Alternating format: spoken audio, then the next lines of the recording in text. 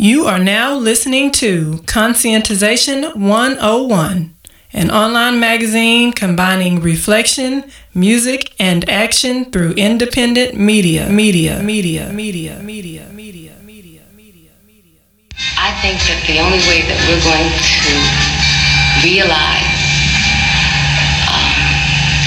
freedom, justice, equality, decent living for people is if there's a complete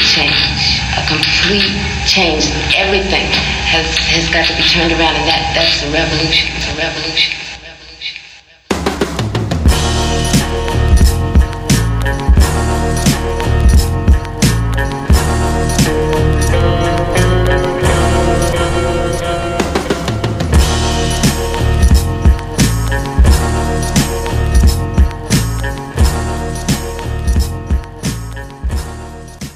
Welcome, everybody, to another episode of the Conscientization 101 podcast.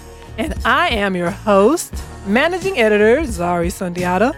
And today we have an episode with the Southern California Library. We talked to both of the directors there, Michelle Welsing and Yusef Omowale. And we had a really, really good conversation with them. I really enjoyed talking to them because they brought up some new perspectives, things that, that people need to consider, and then I just love it. I like how people bring stuff in and then it helps you to develop your understanding and your political, vantage point. I love it. So it was really good. We had a lot of fun. So just to let you know a little bit more about the Southern California Library, the library documents and makes accessible histories of struggles that challenge racism and other systems of oppression, so we can all imagine and sustain possibilities for freedom. Southern California Library is a community library and archive located in South Los Angeles. Founded 50 years ago, the library holds extensive collections of histories of community resistance in Los Angeles and beyond. Anyone may come and use the library's resources to research and put to practice the histories of everyday people working to create change. When they say everyone can come, I think that is also great because, usually you have these resources and these histories that are locked away to die in some academy somewhere where only two people can ever see it, So I already said it. I just love what they do. And, when you go there, they also have public computers. You can rent space for community events. They have online archives. They have a foundation center that can assist with research and obtaining grants. They have all kinds of stuff. And it's just two of them, so they have to be organized to get all this done. So this is just excerpts of the show, as usual. And the whole entire interview went over 90 minutes. So that's how long we talked, And as usual, we'll let you know how to access the full interview at the end of the show and much more as a subscriber. So also, let me remind you that we're going to have some changes to the site that are really exciting. So stay tuned for those. We're going to give you updates periodically. And unfortunately, we had a few technical difficulties during the show, but we fixed it all. We had a few dropouts, but it's continuous. You'll be able to understand it. So we worked it out. And we will see you at the end of the show. Hope you enjoy. Welcome, Yusef and Michelle. We're glad to have you both from the Southern California Library.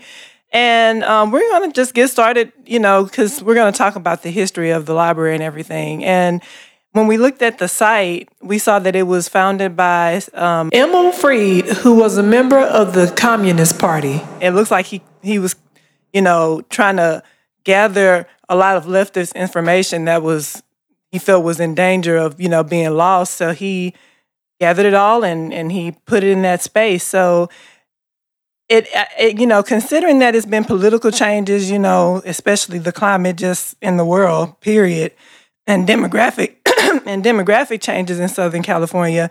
Can y'all talk about the history, just a little bit more detail of the history, how it's evolved over the years and what it is today? Yeah, we'd be happy to. The library is actually over 50 years old, and in that time, there's been 3 directors, but in each of those, it's kind of been through different eras over the years. So, as you say, Emil was a member of the Communist Party, but he's also an activist, and the people who helped to found the library were also themselves activists. So they were working with a lot of the people that were actually creating change in Los Angeles at the time, and that's how we actually got some of the collections we have, like the papers of Charlotta Bass, who ran the California Eagle for 40 years, and ran for Vice President of the United States in 1952. So we got some of those collections because they were actually working with the people who were working to create change. And of course, this is post-McCarthy, as during the McCarthy era, when people were afraid to be caught with certain materials, so they had said, just bring it to us, we'll keep it, and they were taking certain risks to do that. But it was worth it to them. They thought it was important to keep those histories. But at the time, it wasn't. I've heard that it was like floor to ceiling filing cabinets and boxes. It wasn't really organized. It was just they just collected all the material and they had it, and it was from organizations they were themselves working with. So the sort of next era of the library was after Emil passed. A new set of staff came in, and they had more of a background in librarianship and history, and they started to bring greater organization to the materials. And I would say that's when it began to be known in, say, academic circles, among people writing books on Los Angeles, filmmakers. It started to gain that reputation as a source of grassroots history on Los Angeles. And it began to get more use. But it was still sort of limited to those kind of academic circles and grad students and professors and folks like that in higher ed. And it wasn't really used so much beyond those sort of communities. And it's interesting because a lot of the histories we hold are of marginalized communities of color, but the people whose histories we held weren't really making use of the materials. So I would say over the last 10 years or so, our work has really been thinking about how do we make the library useful and accessible to people living and working in communities like the one we're in. We're located in South Los Angeles, and one of the hardest hit areas in this region in terms of poverty and the effects it has on people's lives in terms of suffering. And but communities of color largely weren't using the library. So that has been our work over the last 10 years, is to increase that access and just to make what we have here more meaningful and relevant in terms of people's actual lived realities. And and I have to say it's been. I mean, I could not have imagined the response that we got. It's been pretty amazing to see. It's like we went from having less than 200 people walk through the doors in a year to that number going up to over 10,000.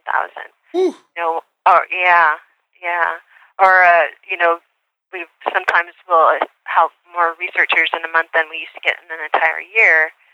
And it's interesting because there's just a lot more people of color coming in to do research. Somehow it's just like people just kind of know, okay, it's okay to come here. And even people in the neighborhood who used to walk by for years and I walked by for 30 years and never thought of coming in. And just try to create a welcoming space and a space where people felt like, okay, this is, I can come here, this is mine too. And so that's really been what the work has been over the last 10 years. I actually like what you said, Michelle, because it's kind of like, Joelle told us about the library, and the thing about it is, it's like when I was like, I wonder, is the library just for researchers and stuff, like just for academicians, and you know, like you were saying, it's for everybody and stuff like that. So I thought that was to get people in the mode to say, hey, we can do research too. We get some theory and action things going on there too. So yeah. And that's important because they have a African American museum here in Houston, and it was this big controversy because they won't let the community in. So Is that right? yeah, I mean, they just have the library, and it's like limited to probably academics and stuff like that. But people were like upset because they were like, we can't even go in the library and look at whatever y'all have, or the museum. And yeah, and worse than that, it's not even in the African American, as I Right, say it's that not. It's not community. even It's not in in the the African community. community. It's in like Well, it's a gentrified community. It's close to it, but but yeah, I agree. like the study. Yeah. Well, it's part of our mission actually is to document and make accessible histories of struggle that challenge racism and other systems of oppression, so we can all imagine and sustain possibilities for freedom. And I think that's important because it's like if we don't have access to our own histories, Yes. what are we missing out on? Shouldn't the people most impacted by the issues be the ones who have access to those histories? So that like we say, we can imagine and sustain those possibilities for freedom. Well, we need access to the histories to be, that's gonna help us do that. Exactly. And it has to be like you said, accessible. Otherwise, it's like when you're trying to sustain these possibilities for freedom, for conscientization, and trying to change, these oppressive material, objective conditions we live in. If you have no memory of past struggles, you're like starting on empty. It's like you have an amnesia all the time or something like that. So it's just Yeah. I mean, that's we sometimes have student groups come in for workshops and things, and that's what I usually say is like this is our memory, and if you don't have your memory, then you don't know who you are, you don't know where you are, you don't know where you're going. That's How right. are you gonna accomplish anything without your memory? So they back in Emil's day, they saw it as urgent enough to risk going to jail, Yeah. their job, and we say it's see that same urgency right now. We need access to these histories to be able to address the challenges we're facing today. It's not history for history's sake. It's so we can understand where we are and what to do about Exactly. where we are now. I wish you could see I was shaking my head right now. I was like, yeah, that's We right. both are. That's right. You know what I'm saying? And, kind of like this is in line with my next question, because like you said, we got to have that memory. And it's not just to be on the cutting edge. I'm reading. What are you reading right now? I'm reading what's on the New York Times bestseller. Right? It's not about that. It's, if our logo, even with our site, it's like headphones, music. And we know y'all do audio. We looked at that. You get audio, music, research, headphones, and books, because that's how we kind of came into conscientization. We have a love for read. We read.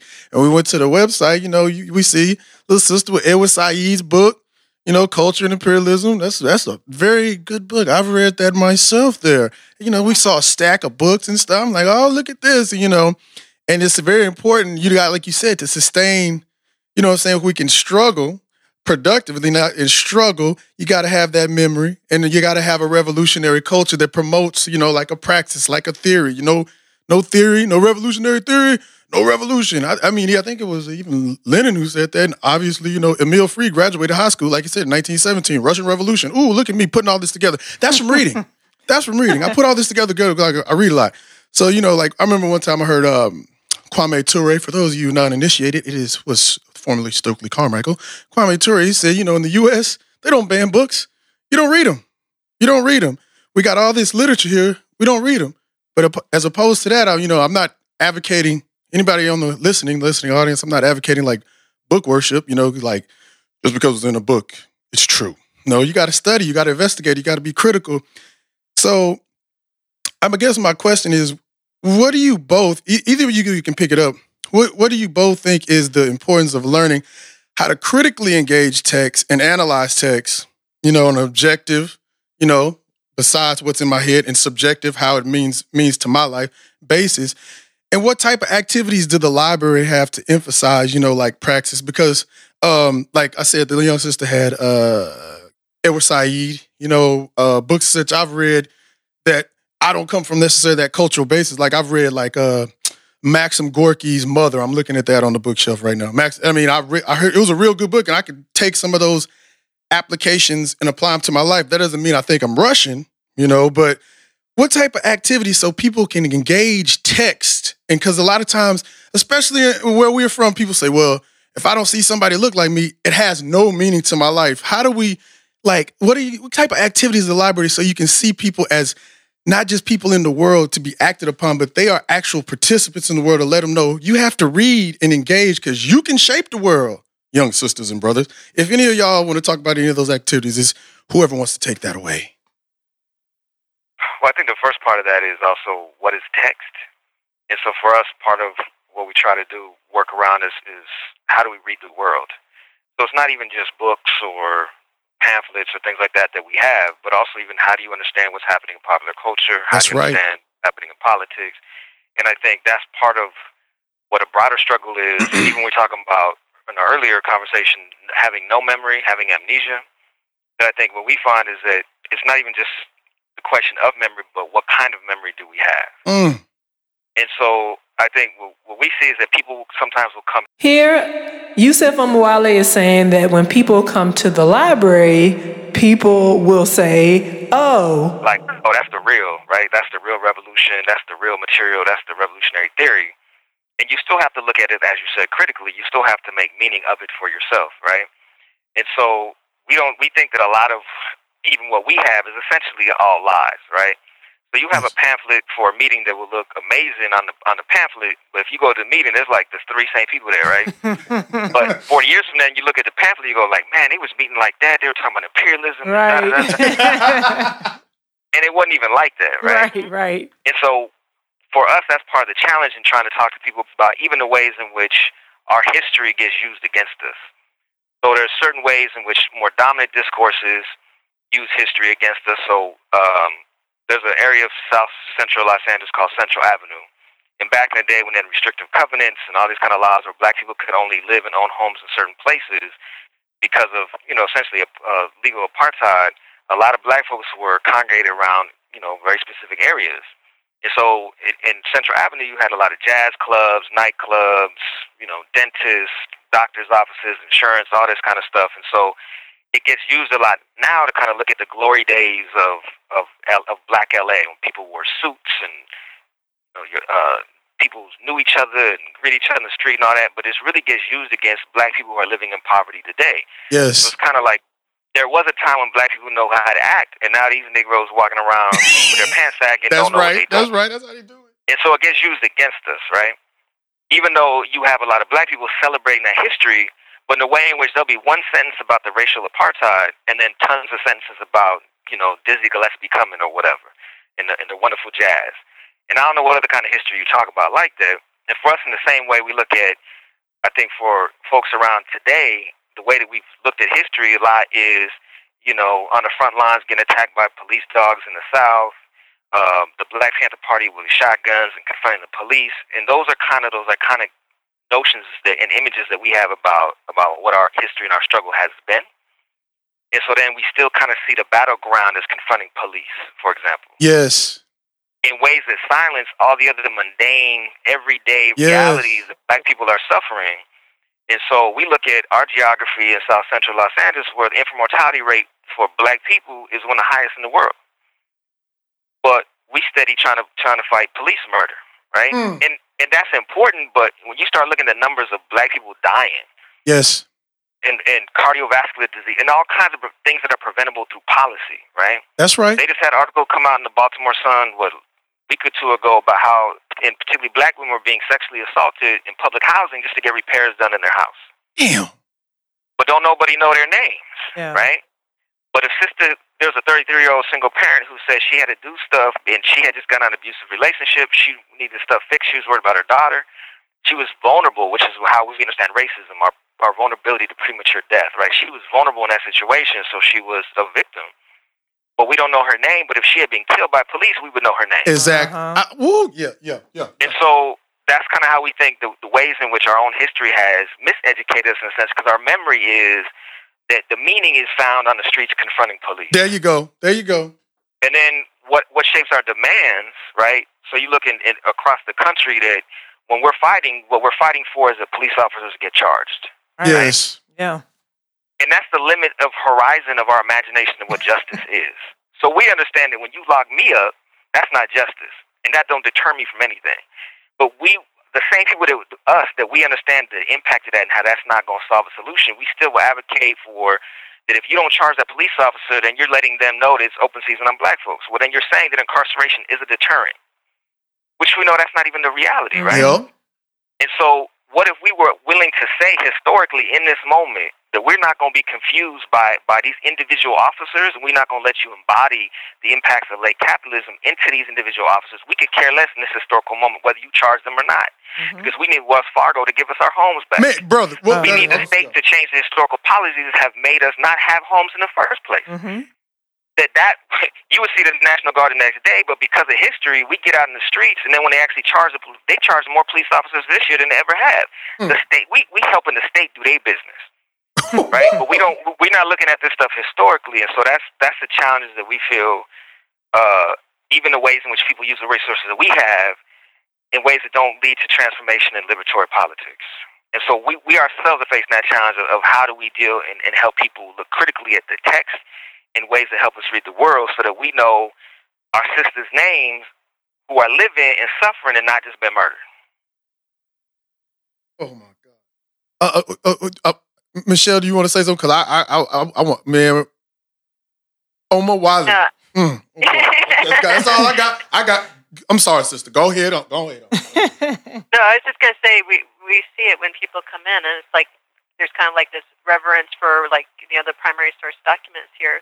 But, and you ask about praxis, but part of it is leading workshops with people just to, sort of take an image and deconstruct it, because it's so easy to kind of fall into, oh, well, here's a, picture of, E.P. Newton with the, gun and the spear, and that's revolution. So that's part of the work, too, is, even just doing the workshops with teachers, educators, and others to kind of those texts. And I like what basically what you're saying is it's kind of like I'll always say this. It's like they say, oh, the police, they try to like this spectacleize violence that happens to us. But what about, like you said, infant mortality rate? What about all that wealth that was stolen from them subprime mortgage loans? We're not talking about that. I was affected by that. That's not coming back. So when we look at it, we have to look at it from like a basis of if they want to analyze what the Panther was saying, a domestic colonialism type situation here that we got as black folks and other people in this world. America's the empire, and we just a little representatives of where we from, our origins are from. Okay? So when we talk about the police, like you said, we become agents of the state to say that they're the deterrents of crime. Like you said, I'd say that because what about the people who die every day? Every day from they can't go to the doctor. You mean to tell me when you run Susan B. Komen Foundation, you wear your little pink ribbon, that you going to be able to afford the cancer cure when it come out? Please. And I get tired. I'm sorry. Whoever. You ain't got to be sorry. I just get tired. I be trying to emphasize to people, it's more than just, you can't even pass out a flyer and we can't understand why they sticking certain celebrities, black celebrities, in their forefront. But we can't talk about the job. We can't talk about colonialism. We can't talk about the wealth. We don't know about exports and all this stuff. And you look at the community and how the wealth is being sucked dry. Wells Fargo, I got something for you, and Bank of America, because you touched me. But yeah, what do you want? I'm sorry, are you looking over there? I was just going to say something about, like you were saying, insurance, because we talk about this all the time. People don't even have access to health care. And so people are dying of preventative diseases and things like that. And I mean, let's not even, people don't even think about the fact that when somebody can set your salary, then they are basically and essentially allocating resources to you.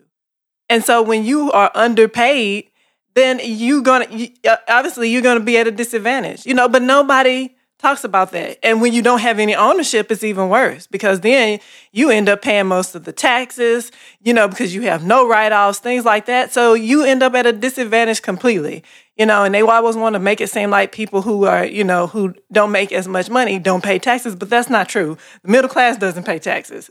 So, it's just all kinds of things. It's the whole structure, superstructure that people, like you said, are just blindsided. Let's go and attack the police. Well, like we said, the police is an organization, and then you go out there as a movement and you want to get the police arrested and all that stuff. Well, they have networks and they have all kinds of things that keep them protected, So I agree. That's all I want to say. How is it when y'all engage? How do y'all go about engaging the community and kind of, because I know people go in there, like you said, rah, maybe some people might say Huey P., that chair, got my spear, how do you even engage? I'm really trying to understand, how do you even talk to some, look here, bro, do you know about subprime mortgage? Do you know, that's not confrontational enough for me. Right. I am Ogun. No, I'm sorry, dude. There's a lot I think we could kind of talk about and to unpack that. But I think one level is that we don't. The community engages us.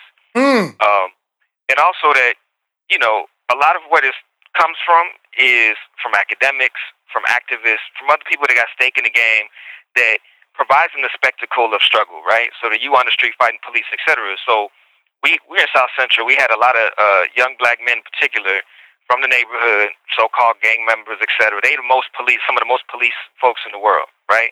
And they started coming to us, and we started doing political education classes, started having conversation. And one of the first things we asked them, this is a group of young black men, let's say between 18 and 25, and we said from South Central Los Angeles, we said, well, what y'all need? Like, what's the thing y'all need? And what do y'all think the first thing they said was? Money. Money? The first thing these brothers said was deodorant. Oh, wow. And we said that to group because people said jobs. And like, we talking about just the ability to reproduce yourself. Yeah. So as human beings, much less if you a 19-year-old person, you want to be fresh, you want to be fly. Yeah. We got folks living in garages, right? Getting out of juvenile detention or jail, living in somebody's garage, don't have nowhere to take a shower. So how you gonna be on the street or at the park? Everybody know you can't even clean yourself up. You don't even have a place to store your clothes. Right? And so these are folks that literally get stopped by the police almost every single day and go to jail on a regular basis, and then they spend a couple days in jail and just get released because there are basically no merits for the charge. The first thing they talk about is not police, right? And we ask them, go like, okay, well, let's say they charge that police officer and that police officer goes to prison. Would you rather that happen or would you rather have housing? Because that cop going to prison, you still ain't got no housing. Mm-hmm. You're still in the same conditions you were yesterday. And so we see other folks that really want to go and fight the police and yell at the police. And we're not saying that we shouldn't speak on that or that's not an issue that we have, because that's very much an issue that we have. But the people that's actually fighting the police on a daily and is facing that, they want to live. And so you see folks have die-ins. We're supposed to celebrate life, but we having die-ins as a protest. Yeah. Folks that's literally dying in the neighborhood, they trying to live. They trying to find ways. They want to go to Red Lobster on a date. Yeah. That's what the folks want. You understand what I'm saying? Like, it's not just, well, I want to be confrontational and I want to do that. We already struggling. We already fighting. And so the question is, like, what are we fighting over and what are the demands and how do we see that, right? And so we see folks that, one, don't have housing, right? And so then how does that impact your interpersonal relationships? Because then you have older black women who have a drug felony conviction, so they're not eligible for any social services, much less housing. You got older black men, some of whom have Section 8 and have housing. So what happens? They start trading sex for housing, right? And they don't want to go to access to social services because they're still using drugs and they'll go to prison. And so there's no resources available to them, and they in an abusive relationship just to have housing or literally just to eat. We had a sister, and she was cleaning a library for us, and she said, well, I can clean on these days, but on Friday I go see my boyfriend, and that's when I eat. That's not an issue that we talk about. You got young brothers, right? If you're 22 young black men from South Central, and you ain't in prison by that time, or maybe for very few you in college, or you not dead or moved out the neighborhood, there's nothing for you. Because you're not 13, right? All the programs is for young folks because they're still politically innocent, right? Yeah. So there ain't nothing. So you 22-year-old, there ain't nothing for you. All these brothers is homeless. Yeah. So then what do? Who do you stay with? You stay with that sister down the block, right? And we even got sisters that's older. I'm saying for this pop, these young brothers, and they'll go stay with her, and they go stay one night, and they go stay with someone else the other night, right? And so then they start getting fights over that. And so I'm not advocating the behavior, but what I'm saying is that's an easy solution to people have housing. It makes people vulnerable on so many different levels to be susceptible to where you have to put yourself in positions. And then everybody who want to like sit up and like moralize, you know what I'm saying? People who try to do the moral thing and the personal character and responsibility, you only have morals as much as your check can allow you. Like you said, when you need some deodorant, and I'm not even trying to intellectualize the thing, but I'm just recalling some Amilcar Cabral said. He said people ain't dying over no ideals; they dying trying to get a better way of life. And then, like you said, and that's what. Morals and ethics is only for people living in poverty, right? You watch all them zombie movies, things like that. What do folks do when the state crumbles? They out there looting. Yep. There you go. They make sure they getting that because there's always like when their kids got asthma or something in the movie, so they got to go to the pharmacy and find that medication. And then they take it as good for their kids, right? and they doing it. But so you sit in a geography in a lot of our communities in which the state has abandoned it for generations. Yes. And then all of a sudden it comes into how dare you act like that? And folks is not wilding out as much as you know you would wild out in that movie. Yep. Did you know if the state was no longer around, you would be out in the street with your gun? But you look at people in these neighborhoods who are not even doing nothing close to what you would know you would do, and you judging them morally and ethically. And I don't want to make this analogous. I'm not even comparing the situation because people get upset about stuff like this. But when you look at like something like the Warsaw Ghetto, right? You see all these documentaries and stuff. Folks, they people who survived in the Holocaust, either in the ghettos or in the concentration camps. They stole shoes from people. They took clothes and money off people that was dead. They stepped over dead bodies. That's how they survived. Ain't nobody judging them going like, well, you need a mentor. We got to talk about your behavior because they understand this in the context of the Holocaust. It's in the context of abject violence, right? So we're not talking about your behavior right now, and that would be obscene to do so. But you got geographies in which people is suffering these kinds of conditions, and we want to talk about your behavior and how you chose to survive it. And act as if you have so little humanity that you need a gang intervention worker or you need a mentor to talk to you. Ain't nobody saying when this dude shoot up the Charleston church that he should have had a mentor. He showed, man. But the reason is because we afford him his humanity. We said, well, you chose to do that. Yep. When brothers shoot somebody in the street, in these neighborhoods go like, that's senseless violence, and you needed a mentor. We're not even allowing our violent acts to be our own, out of our own agency, and hold ourselves accountable to it in that way. It's somehow in this community, it's senseless. There's no reason for it. But we allow the white dudes to go do mass shooters. We allow them their agency. Not only that, then you go sing for them and want to pray for their soul. And forgive them. After that, and like you said, I say the Jewish Holocaust because there's been other Holocausts, and I say the Jewish Holocaust because I know what happened to them was terrible. But that was an internal beef with family members. And everybody was hopping on my head, hopping on our head, okay? And like you said, it was called, that's when the ghetto term came up, when they was doing it. That's when genocide came up. Yeah, we got in the 1940s. That's when they called Stockholm Syndrome. Now, we had Stockholm Syndrome before we had Stockholm Syndrome. You see what I'm saying? And like you said, they ain't sending no gang intervention. Maybe y'all need to drop y'all religion and go study some Christianity, have you a faith, open faith network, interfaith network, whatever they be trying to do in the prisons and try to bring them to Christ and stuff. Bring me some food. That's why I tell people all the time when you're struggling, I've been hungry before. I ain't going on no hunger strike. That's for sure. Because when I'm hungry, I'm going to give me something to eat. That's what people be saying. Go ahead. Michelle wanted to say something. No. I mean, it's just, we see it every day. And it's like people are trying to live, and under really, hard scrabble conditions, and that just gets so discounted of what the context is, and it's really heartbreaking to see. Okay, sorry. I'm just so engulfed in what y'all are saying because I agree with everything. I don't even have anything to add. And I want to say this because you said brought it up, and I want to say, like you said with the zombie movies, where they always going and breaking in the store and doing their thing. I always pose in these movies because one of the biggest hindrance, the state is what creates the conditions for the way we living in right now. So I say, if you remove that state, I bet you we can set up something a little bit better than what we got now. That's they terror. If you look at popular culture right now, you look at what they doing. They doing the madman thing. They going back to the glorious 1950s, right? And then they positing the apocalypse. So what does that mean capitalism, late stage capitalism got for you? Nothing. They ain't got nothing to offer you. They ain't got nothing. Yeah. They even saying it in their culture. That's why people are so, everybody in their mind don't see no future with this. You know what I'm saying? And that's why it's important to have these institutions where you saying they don't see no future. Because I'm telling you, I go get me some deodorant. The police wasn't up there. You see what I'm saying? And I think that's it, at this whole general malaise, this imbued in Western society. What that boy Mark say? He said, the birth pains and blood is the generations of a new society about to come. The fire is coming.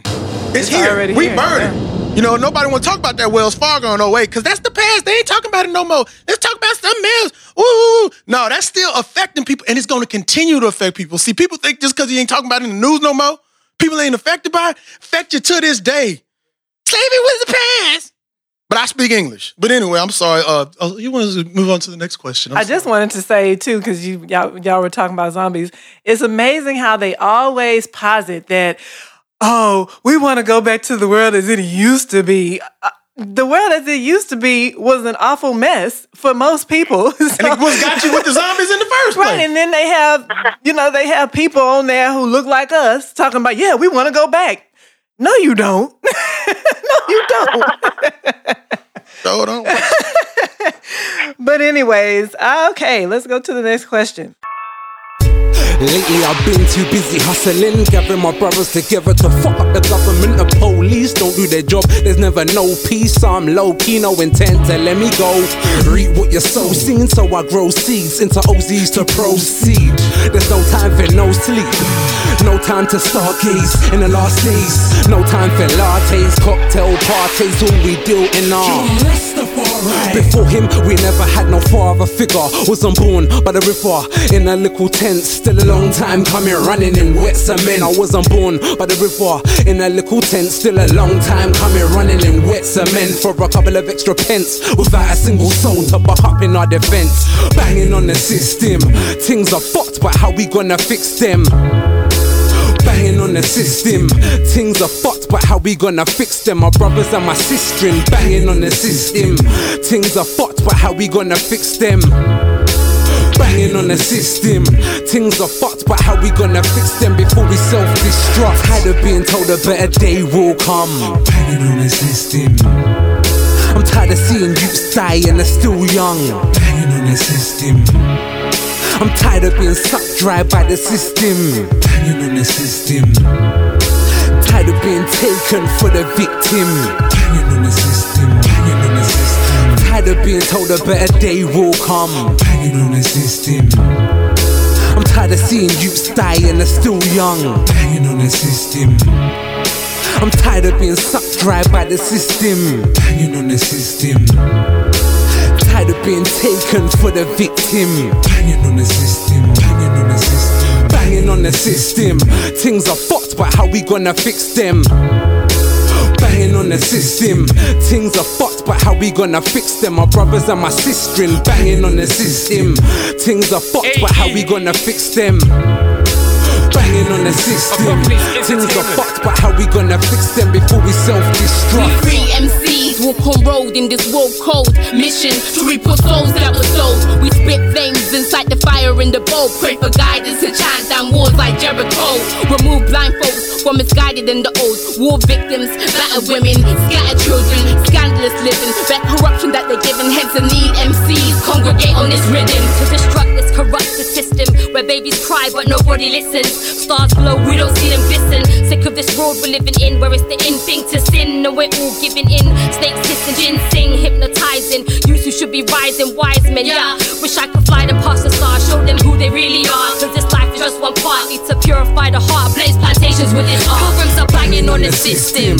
Things are fucked, but how we gonna fix them? Banging on the system, things are fucked, but how we gonna fix them? My brothers and my sister, banging on the system, things are fucked, but how we gonna fix them? banging on the system. Things are fucked, but how we gonna fix them before we self-destruct? Yeah, enough people often complain and point fingers and point blame. But what we gonna do ourselves to make some serious change before these things get too late? We need to look at ourselves in the mirror and think, what can I do myself to make things different? Rago, Zulu, Rebel. We wanted to talk about, just in general, just like the political situation just in LA, with, every place is being gentrified. So we, know that's an issue, and also austerity, they have all these threats of shutting down the government, which affects, people who are relying on, different types of aid and things like that, and other things, globally, all the things that affect us here, just like, when they go and bomb Libya, well, what does that do to the gas prices? Stuff like that. Like, how are those contradictions, how are those affecting people in that area, and like what types of resistance are people kind of engaged in order to, in addition to the day-to-day like we talked about, but what type of resistance is happening that, that's being effective and things like that?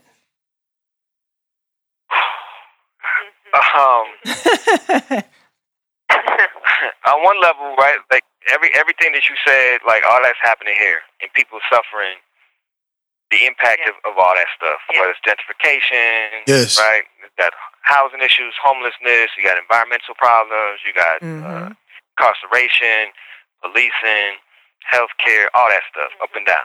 Right. One issue is that it's almost like, you got to walk before you can run. It's almost like we're not even to the level of even talking about that stuff yet. But also, one of the issues that we see in LA, which is not to say that ain't nobody doing nothing or nothing good is happening, but a lot of what would be resistance has been appropriated by the state, by the foundations, by corporations. And I wasn't around back in the day, but it seemed in ways it seemed to be more than maybe they have been before. And I think one of the outcomes of 1992 in LA was I think people were very clear, like the state in all its manifestations became very clear that of its own failure that allowed the moment of 92 to explode like that. Yeah. That was a failure of not having other avenues for people to voice their displeasure that the state would see as more legitimate. And so after that, you had a rise of a lot of nonprofits, a lot of organizing groups that provided a more legitimate. So everything became kind of about policy change, right? And like going to Sacramento and passing this thing and et cetera. And so, because y'all intend, like without getting specific kind of propositions and other forms of legislation, a lot of this stuff gets, as nonprofits, we get money to work on certain issues. And so all of a sudden something will pop and people will get a whole bunch of money. And that will shape the kind of organizing and the kind of resistance that folks have. Even though they're not necessarily organizing whole sectors of communities, they might have a large organization might only have 200 members that actually show up for something, which in the grand scheme of things is not a lot of people. But so that's what shaped a lot of resistance that's actually going on. And so there's more specific things that we could talk about, but that pertain to LA in terms of actual legislation or actual campaigns. But that's kind of the challenge that we see is that there isn't a lot of, particularly in even a resourced resistance. All right. Again, we had a little drop off in the recording. Right there, Yusef Omowale just said that there's not a lot of particular resource resistance. That meaning that people who do resist oppressive conditions don't have a lot of resources. And we're going to come back with him saying, and those who do have a lot of resources. So we're going to pick up from there right now. Limited by that. But folks that have some resources where that becomes their job, where they can do things, it's really their resistance is shaped by the agendas of billionaires, like quite literally. Yes. So if you're talking about education, right, all the kind of stuff that's happened nationally around the privatization of education, well, the groups that are fighting that are funded by the billionaires who are trying to do it. So, you know what I mean? Like, what gets positioned as the left is actually the neoliberal, right? Like, but like one for one, like not me. It's not me saying it's like you look at what they saying on paper, and then you look at what you know. Exactly. Saying on paper, it's the same thing. Is that? Yeah. But it's positioned as the left. Yes. And so then it's like, well, if that's the left, then when someone else says something else, like, you sound crazy. Because the left is already crazy, right? Like, saying the neoliberal thing makes you sound like you just radical left. So if you're going to speak against that, it's like, well, you don't even want nobody to get education. It's like, no, that's not what we're saying. Right? And so that's more of what we see happening, particularly in LA. I don't know what it's like in a lot of other places, but it's rough out here in context of that. It really sounds like the national agenda of what they try to put in is pretty much the consistent. Everywhere. It looks like I like what you just said. It kind of reminds me when I think of like in Africa when everybody was pushing for national liberation. They said, "Let them have it. We carved up the borders at the Berlin Conference. Let them have it." You know what I'm saying? Their economy is tied to the metropole. Let them have it. They learn, like you said, after '92 and stuff like that. They learn. Give them a voice. Put some money about it. Suck out the tax bases. Take that money. Put it in there. Give it to foundations. And like you said, some people have money. Like with this show, we put our own money into it. This ain't no, dude, this is us. So like we said, the recording stopped. That was real. You know what I mean? Sometimes things be happening. So, you know, and people don't want to do that. They want to, like you said, they learn not to rely on themselves. And I ain't talking about no rely on yourself, right-wing stuff. I'm talking about working with people, you know what I'm saying? Because they got an agenda. That was a book I read a while back called The Revolution Won't Be Funded or something like that. And it was talking about all them nonprofits and stuff like that. And it's really, to me, it's like neo-colonialism. That's really what they doing, man, because they can't move in that same way. So they want to take up everybody's energy. You know what I'm saying? And they have these spaces, and then spaces like you saying, like the Southern California Library, and like what we doing, it kind of get like, oh, y'all, that's not, y'all don't even have the left. This is the left pamphlet, and it says hug a police officer every day, tell him to call 911 every day, and then y'all talking about what autonomy? What is your separatist group? You know, you don't want a sponsor. You don't want a sponsor.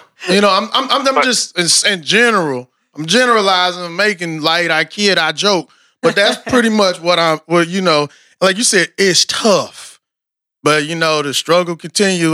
You know, so I'm yes, exactly. So, right, and that's part of the challenge is the folks who both kind of in some ways wrote and have read the Revolution Will Not Be Funded. In books like that, or dialectical historical materialism, et cetera, they the ones doing this stuff. Exactly.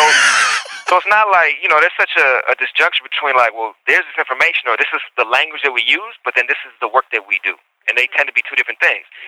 So, but they had a proposition called Proposition 47 that just got passed out in California, supported by a lot of the left groups. And essentially, what it said is that, well, we're going to reclassify certain crimes as non-felonies so that people can get out of prison. And so a lot of people were supporting it, and again, it was funded by philanthropy and these other groups. But a lot of left groups supported it because they're like, we got to bring people home. We got to get people out of prison. And when we know what's happening to our communities in terms of incarceration rates, like that's one of the basic things we want is we want people to get out of prison. But the other thing the legislation said was, well, you can get out or get reclassified unless you've done this, you've had a violent this. So what it also did was classify a whole bunch of people and justify legally that they shouldn't get out of prison. Right? Yeah, and we supported that. But here's the thing. If, let's say that was 15 years ago, and the political climate was such that we're like, man, this is all we're going to get. So we got to support it strategically so we can at least get some people home. Even though we know it's going to codify that some people probably it's going to be harder to get them home. But this is all we can get right now. But you're in a historical moment in California, which the state of California has been mandated by the Supreme Court of the United States that they have to release people from prison. Much less you saw the federal prison just let thousands of people out just the other day. Right. So you're at a moment where they got to let people go because it's not working for them. So we did nothing. People still coming home. But instead of even just doing nothing, what we did was support legislation that was going to justify and support the state and keep other people locked up and acted like it was a victory for us. We had a brother from the neighborhood. He was like, maybe at the time, 19 years old. He had been locked up. He went to see his parole officer. His mother was with him. The parole officer, he felt, was speaking disrespectful to his mother. He told the parole officer, like, you don't talk to my mom like that. He started getting at her. The parole officer was like, you're going to talk back to me, I'm going to violate you and send you back to prison. He was like, no, you not, because they ain't got no room. You ain't going to send me back for that. And most I'm going to do is 60 days. So go ahead and send me back. I'm not going to shut up.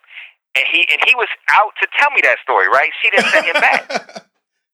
So what I'm saying is you had someone who's experiencing those conditions, who understood the political moment better than the political organizations that have resources to organize it understood the issue.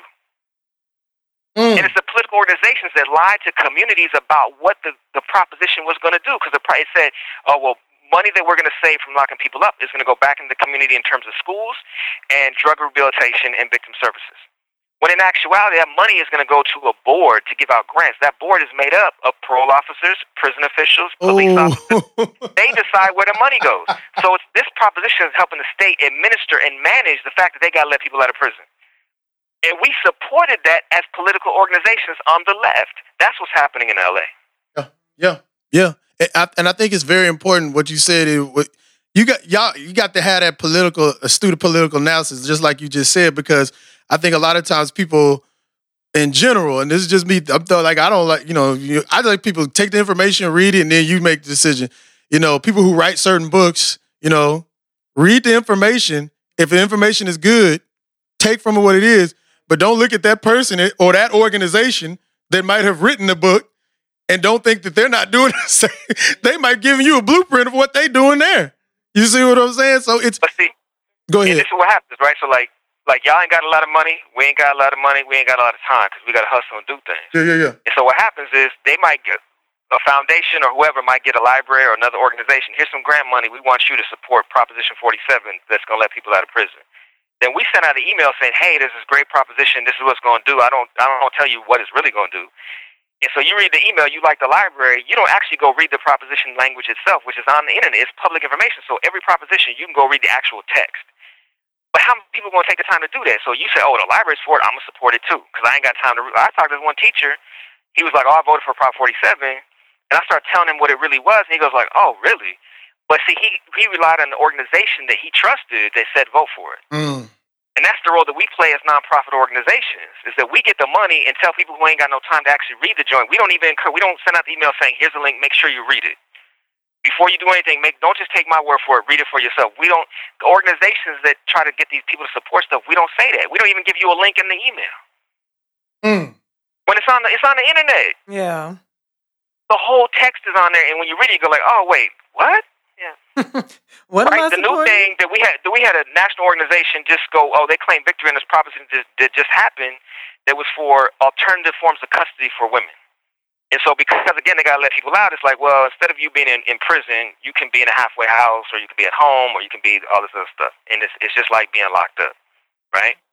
Well, that's because, again, and I understand for that particular woman that might go from prison to their home arrest, like that's a qualitative difference that's very important for that particular individual, right? But again, this legislation again says you're eligible unless you've done all these other horrible things. So again, it codifies the fact and justifies that some people should be locked up. It says things like, well, 24 hours a day, you are subject to search and seizure by police while you're on alternative custody. Damn. How is that a So like, why? They gonna do this anyway because they gotta let people out. Why are we carrying water for that? Why are we claiming that as a victory? So you saying legal? Look, we had groups that had halfway houses for women getting out of prison. They were in social justice, and they would protest the fact that police would come come in the middle of the night, handcuff the woman, search the room, because if they find like something like a butter knife in your room, you can get violated, go back to prison, right? Ooh. So they would be protesting that. Well, now these same groups have claimed victory in a proposition that legally says I can go and search and seizure anytime I want when you are in alternative custody. That's not a victory for us. Oh, it's not. But ain't no one reading the actual text. They just reading like, oh, alternative custody, and I love the group, and we social justice, and we fight for abolition, and that's, and this is what we claim as victory. So this is for us, at this historical moment, this is a state of our resistance. It's defined by our opposition. Okay, I'm back. And this is where we got to leave it for now, but don't worry. If you want to check out the full interview for all of our shows, go to conscientization101.com or c101magazine.com and check out our subscription benefits page. This page details how you can access all of C101 interviews, including this one, and much more. And remember, as a subscriber, you will be supporting 100% independent media. This episode features the track Right This Wrong instrumental by D-Ski from the Free Leonard Peltier hip-hop's contribution to the Freedom Campaign, and Raggle Zulu Rebels track called Banging on the System featuring Poetic Pilgrims from Raggle's latest album, The Struggle Continues, 2007. We would like to thank Michelle and Yusuf for being on the show and taking the time to talk with us, and we hope to have them back. If you want to know more information about the library or you would like to contact them, the website address is www.socalilb.org. That is www.socallib.org. All right, and don't forget to check us out on Twitter at Conscien1. That's CONSCIEN and the number 1. On Facebook at Conscientization 101 and Instagram at C101 Editors. And also, please remember, we have some changes coming to the site and it'll give you more access, so you'll like it. Okay, so stay tuned. That's coming early next year, so stay tuned and we will see you on the next episode. Peace.